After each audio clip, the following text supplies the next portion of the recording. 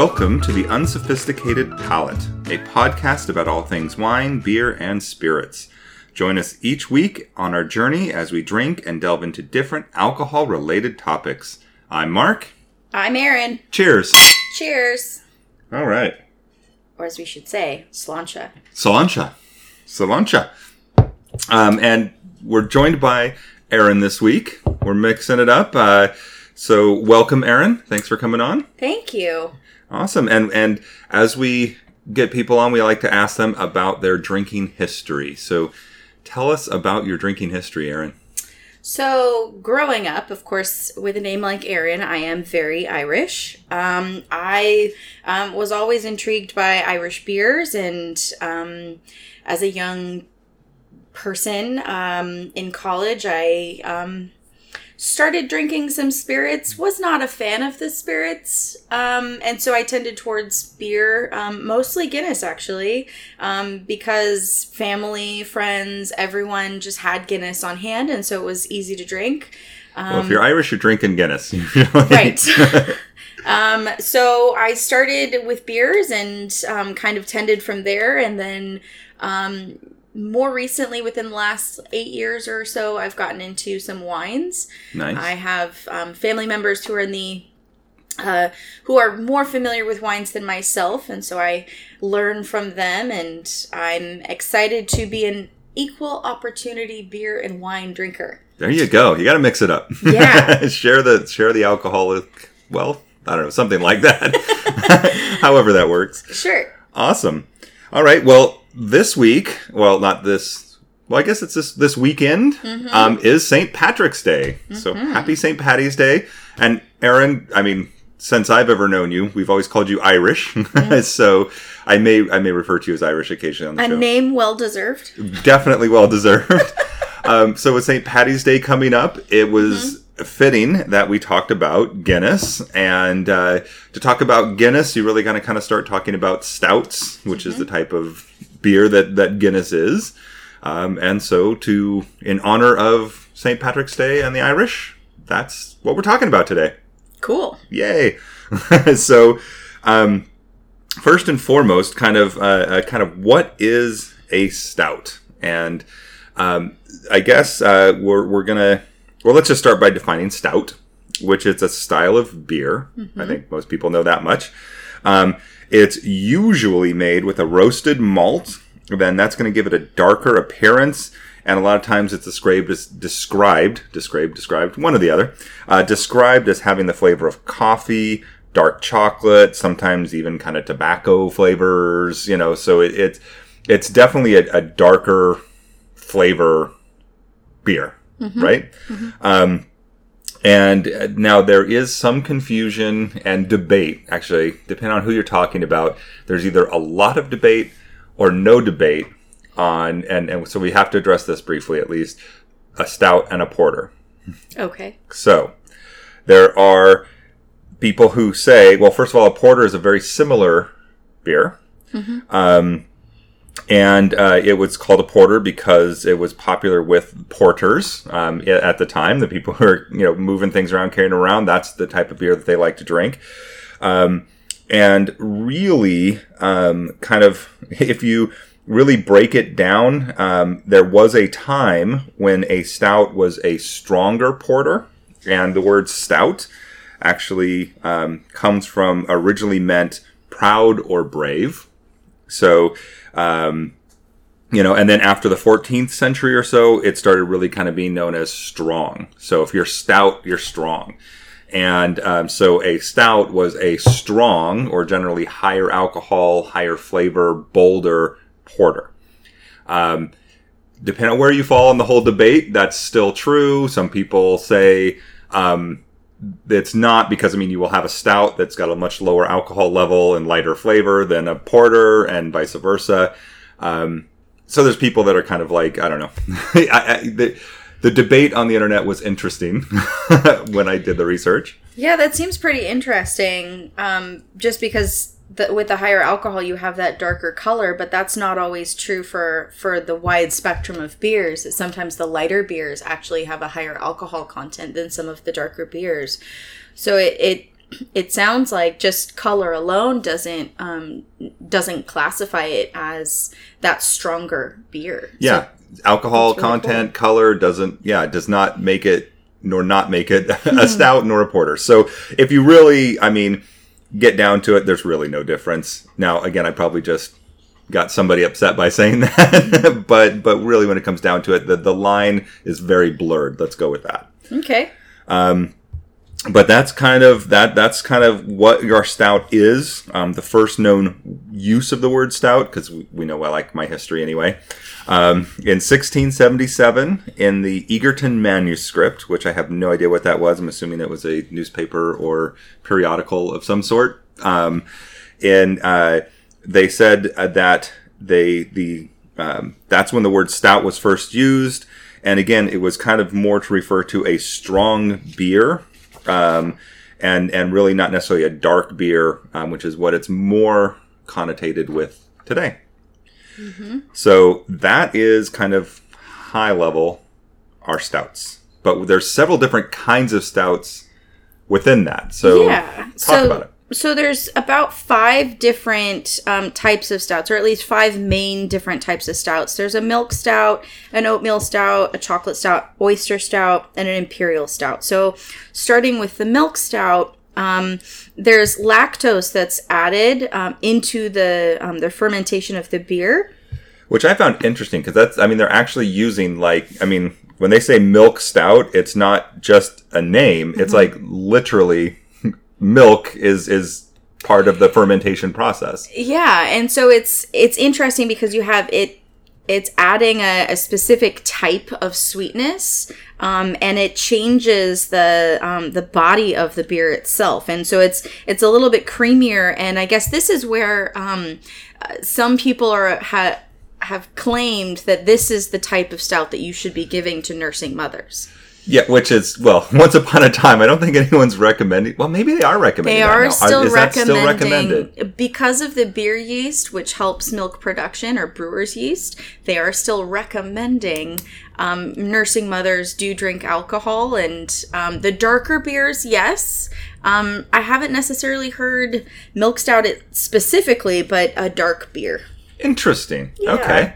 I actually prefer an oatmeal stout, and it's a stout that's actually prepared with oats during the brewing process. And then again, that's another one where you hear oatmeal stout and you think, oh, it's just a name, but it's not. There's actual oatmeal in there. Mm-hmm.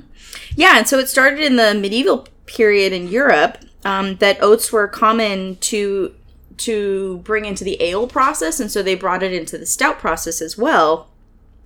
And sometimes they, when they're talking about an oatmeal stout, they're just trying to bring it into a name, and so it can be as few as 0.5% of the oats are included in the process. Yeah, because the oats make it, if I understand, or from what I understood, make it like a lot more bitter. And so if you put a lot of oats in there, you end up with a very bitter beer. So they put some in there, I guess, to get the name. Yeah. Kind of, right? Yeah. Mm-hmm. Interesting.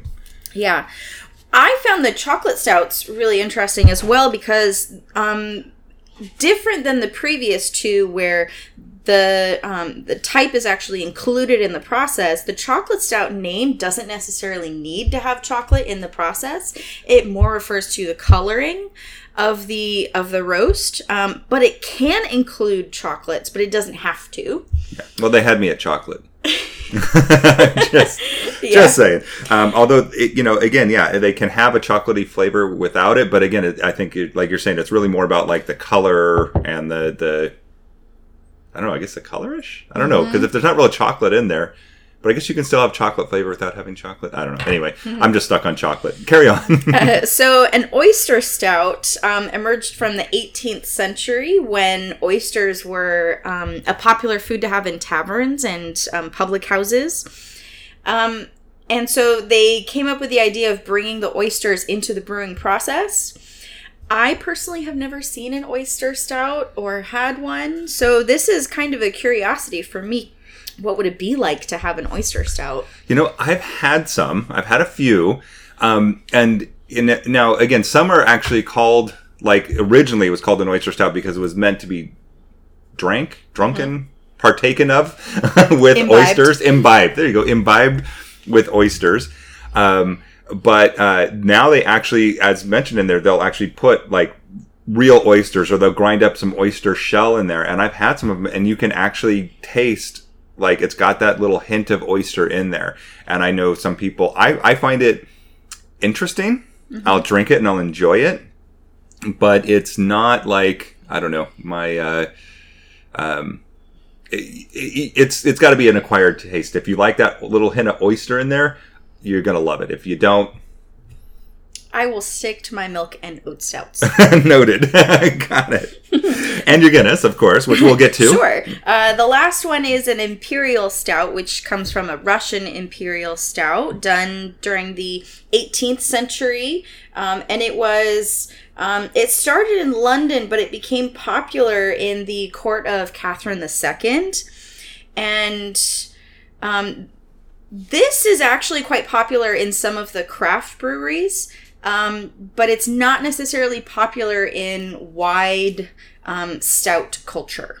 Yeah, I would agree. And I've heard of the Imperial Stout, but I didn't know a whole lot about it. And other than, again, what I'm reading here, I guess it usually also had kind of a high alcohol content. And so I've been at a few brew fests or beer fests, and now and some people will gravitate towards those just because they want the higher alcohol content. Mm-hmm. But I'm just like, hey, drink what makes you happy and what you like.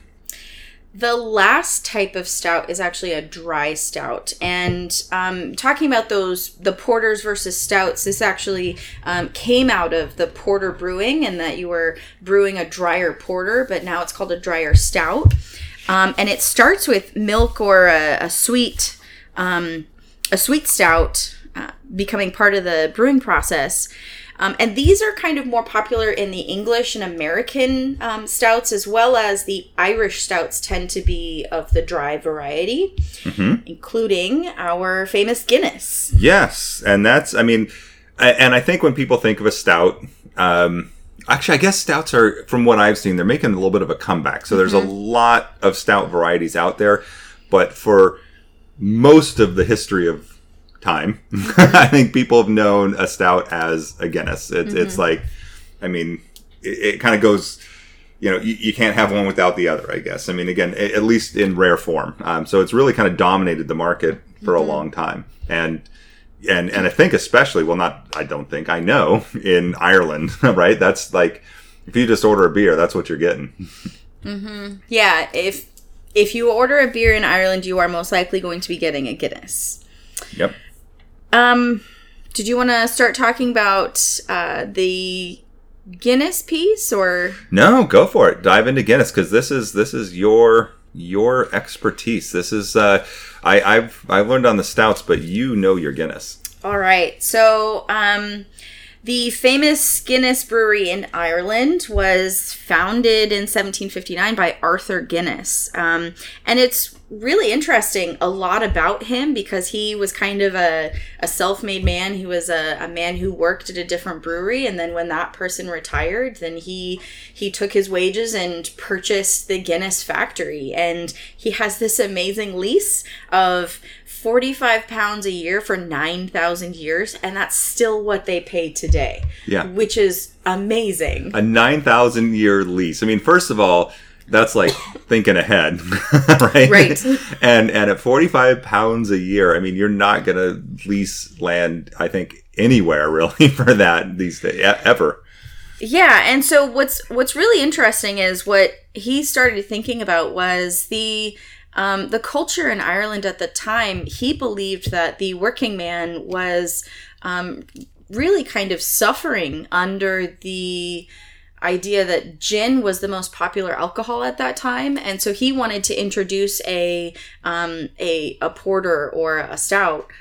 Really, at the time, it was called a porter, that would help the working man be healthier for him, be more widely available, much cheaper on his pocketbook than gin, and not really affect him as strongly as gin, right? I mean, gin, you're probably getting a lot more severely drunk than with the Guinness. Well, it's a higher alcohol content. Even though people think Guinness has a high alcohol content, it really doesn't. But even if it did, it's still significantly lower than a gin, and you're going to need to drink a lot more as well. So you're going to tend to drink less of it, or I guess you can drink more of it and still have a lower alcohol content. Anyway, yes, it's definitely going to be healthier than chugging gin all day. Let's put it that way. Yeah. So Arthur Guinness really started this for really the culture in Ireland, but it's had a worldwide effect. That there are currently 51 breweries worldwide. It is enjoyed in 150 different countries. In the 1800s, it was the largest brewery in the world. They currently produce, 50 million barrels of Guinness per year. That's a lot of beer. 10 million glasses of Guinness are enjoyed every day. Every day, 10 million? Every day, yes. Wow. And well, I'm assuming there's an exception on St. Paddy's Day. That's got to be at least... Probably 20 million. Yeah, I'd say at least twice that if I had to make a guess. That's a lot of Guinness. Yeah. So there are a lot of interesting facts about Guinness itself. Well, can I get a fun fact I learned on good Arthur? Arthur Guinness. I learned 2 interesting fun facts about Arthur. Number 1, Arthur had 21 kids. Oh, those good Irish Catholics. He imbibed in his beer and enjoyed his life, apparently. So 21 young ones. And not just because of that, but apparently he was like a genuinely like good, well-liked guy. Mm-hmm. And so he was called Uncle Arthur by like the town, the people, everything. So to this day, if you were to walk into a pub in Ireland and ask for an Uncle Arthur, they would pour you a Guinness. Wow. Yeah. So I thought that was kind of fun. That so just I did not know. A little Arthur history there. The guy's a little prolific. That's why maybe that's where all that Guinness drinking was coming from. He's building his future clientele. Mm. So as far as a Guinness pour, everyone knows that a Guinness pour is worth the wait. The perfect Guinness pour should take around 2 minutes. I saw that. That's nuts. Yeah, and what's really interesting is the way that the glass is designed. If you look at this glass that you're enjoying your Guinness out of right now, yes, it is curved, much more so than the traditional pint glass that I have. And on a Guinness glass, you'll have the famous Guinness harp. And what you're supposed to do is take the glass, turn the glass at a 45-degree angle, and the brewmaster or the barman is supposed to pull the tap, and the alcohol needs to hit the harp. Oh, interesting. And then fill it about 2/3 full, put it on the bar in front of the patron, wait till the full head has appeared, then you continue to pour the top. Then you finish the pour. Because it's a very foamy beer. Lots of head on a Guinness. Yes, and that head actually comes from the nitrogen process mixing with the beer. It's not actually built into the beer itself. It's part of the brewing process, which is actually quite interesting because if you go to different breweries around the area, they'll actually advertise a nitro brew, or they'll take a regularly carbon... I've heard of that. Okay, yeah, nitro brew, yeah. Yeah, and so actually Guinness was the first one to do a nitro brew because Guinness is done on nitrogen. Yeah, and that's one of the unique things about it. I read this. It's a nitrogen to carbon dioxide mix of 75% to 25%, if that helps anybody in any way, shape, or form knowing that percentage. But it's still very interesting because most beers are natural, get their carbonation naturally from the brewing process, but they actually came in and added that nitrogen to give it a little bit more of that. So, and I'm gonna have a sip of this because this is good Guinness. And the other thing I did read though before I take a sip is if you are pouring your own, and or even if the beer tender bartender pours it for you, sets it on the counter. Ideally, you should drink your Guinness when you can see a clear division between the white foamy head and the dark black beer. Mm-hmm. So if your beer still looks a little murky, a little dark brownish or whatever, you need to kind of just wait and be patient. So Guinness drinkers are patient drinkers, apparently. Yes, they are. And actually, I have another fun fact. Yes. So Guinness is actually quite charitable, and specifically around their own people. During World War II, Ireland was still part of the UK. They hadn't officially become the Republic of Ireland until the mid-50s. So Guinness actually, from their London brewery, they promised every soldier in the British military a pint on Christmas Day.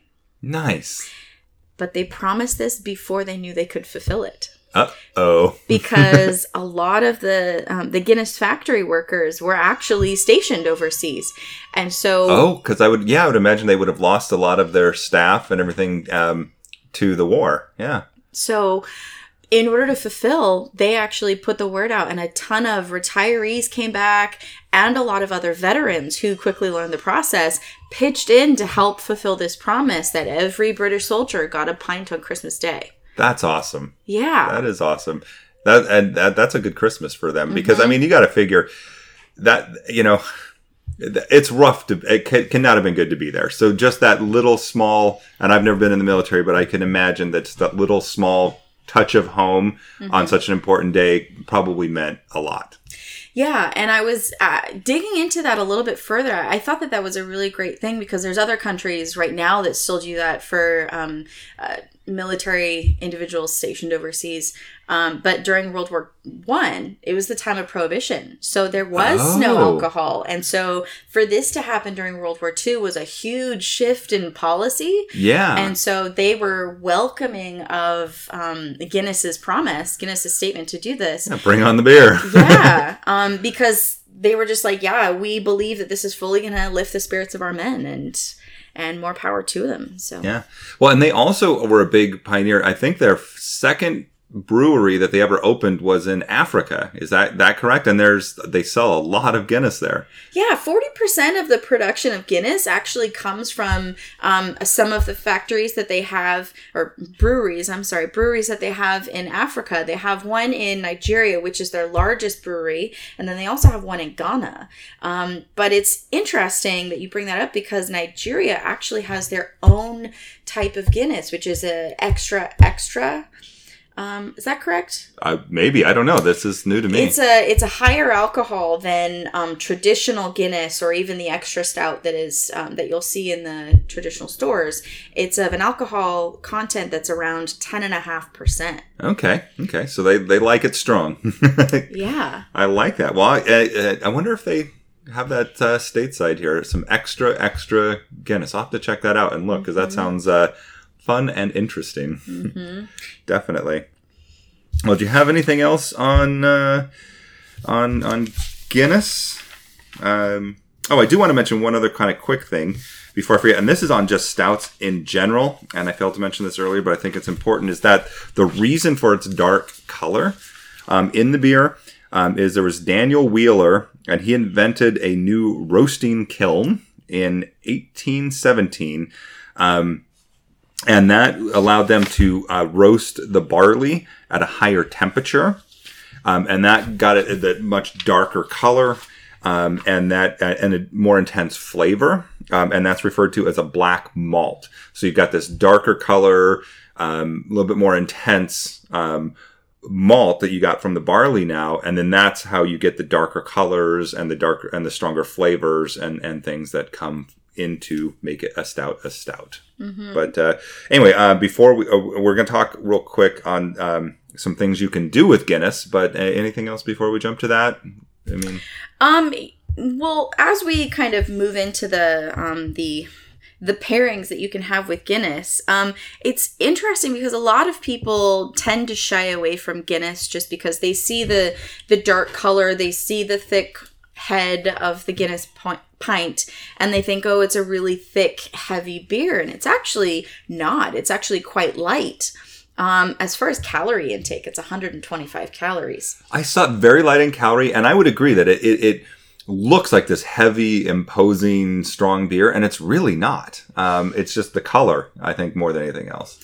Yeah, the coloring is what gives it its main characteristic, but it is quite light. It's actually less calories than a Bud Light itself.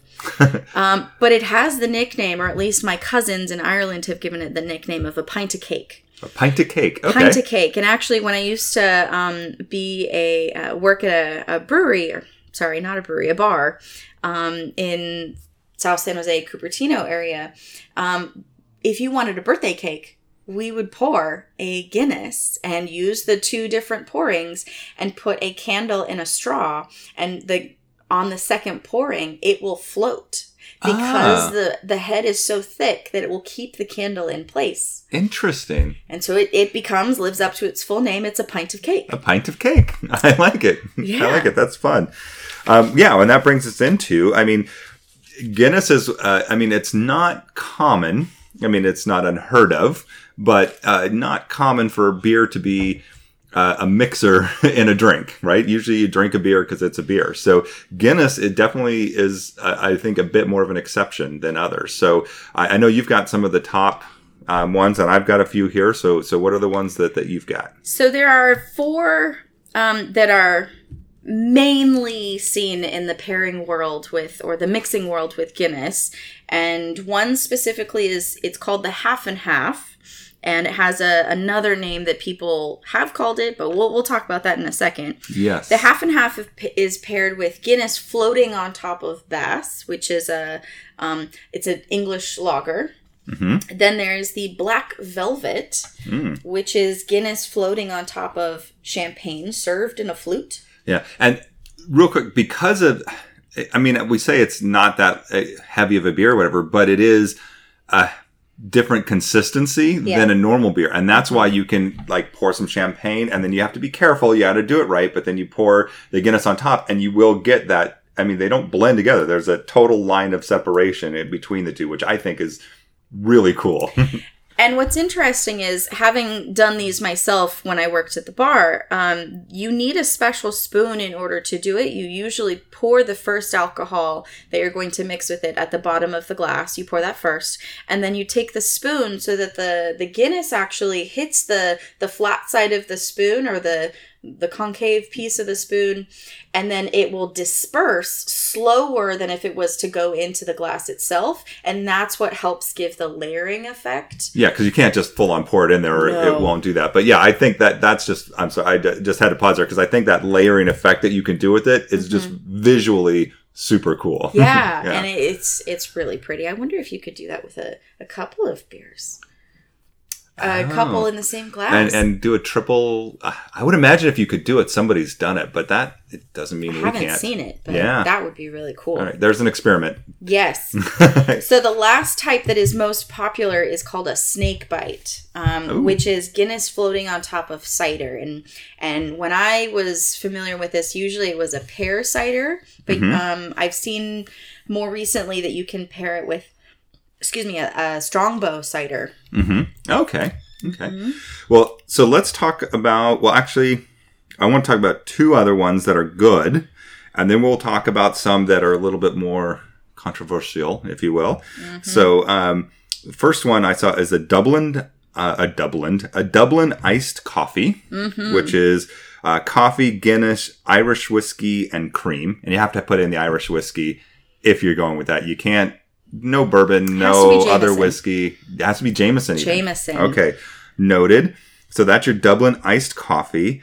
One I just stumbled across that just looked like pure sweet heaven, which is a Nutella Guinness chocolate shake. And it was basically ice cream, Guinness, Nutella, whipped cream, and chocolate sauce. And I think I might have all of the pieces to make that. That looks... It just looked heavenly. That sounds really good. Right? I'm like, how have I not heard of that, right? You just need some cookies in that, and that would be a full meal. Yeah, there you go. It actually would be. And then there is also the Dark and Stormy, which would be rum, ginger beer, blueberry syrup, and generally a stout. But if you're going to do a stout, make it a Guinness, right? Mm-hmm. Now we're going to delve into, there's 3 that are beverages, but they get a little controversial because just of some of the stereotypes and some of the history behind them. So one is we're gonna ease into this. The drunken leprechaun, which is, I guess not that bad, but it's a leprechaun. But again, it reinforces the stereotypes of course, the drunken Irish, which are all stereotypes. But that would be a Guinness and whiskey.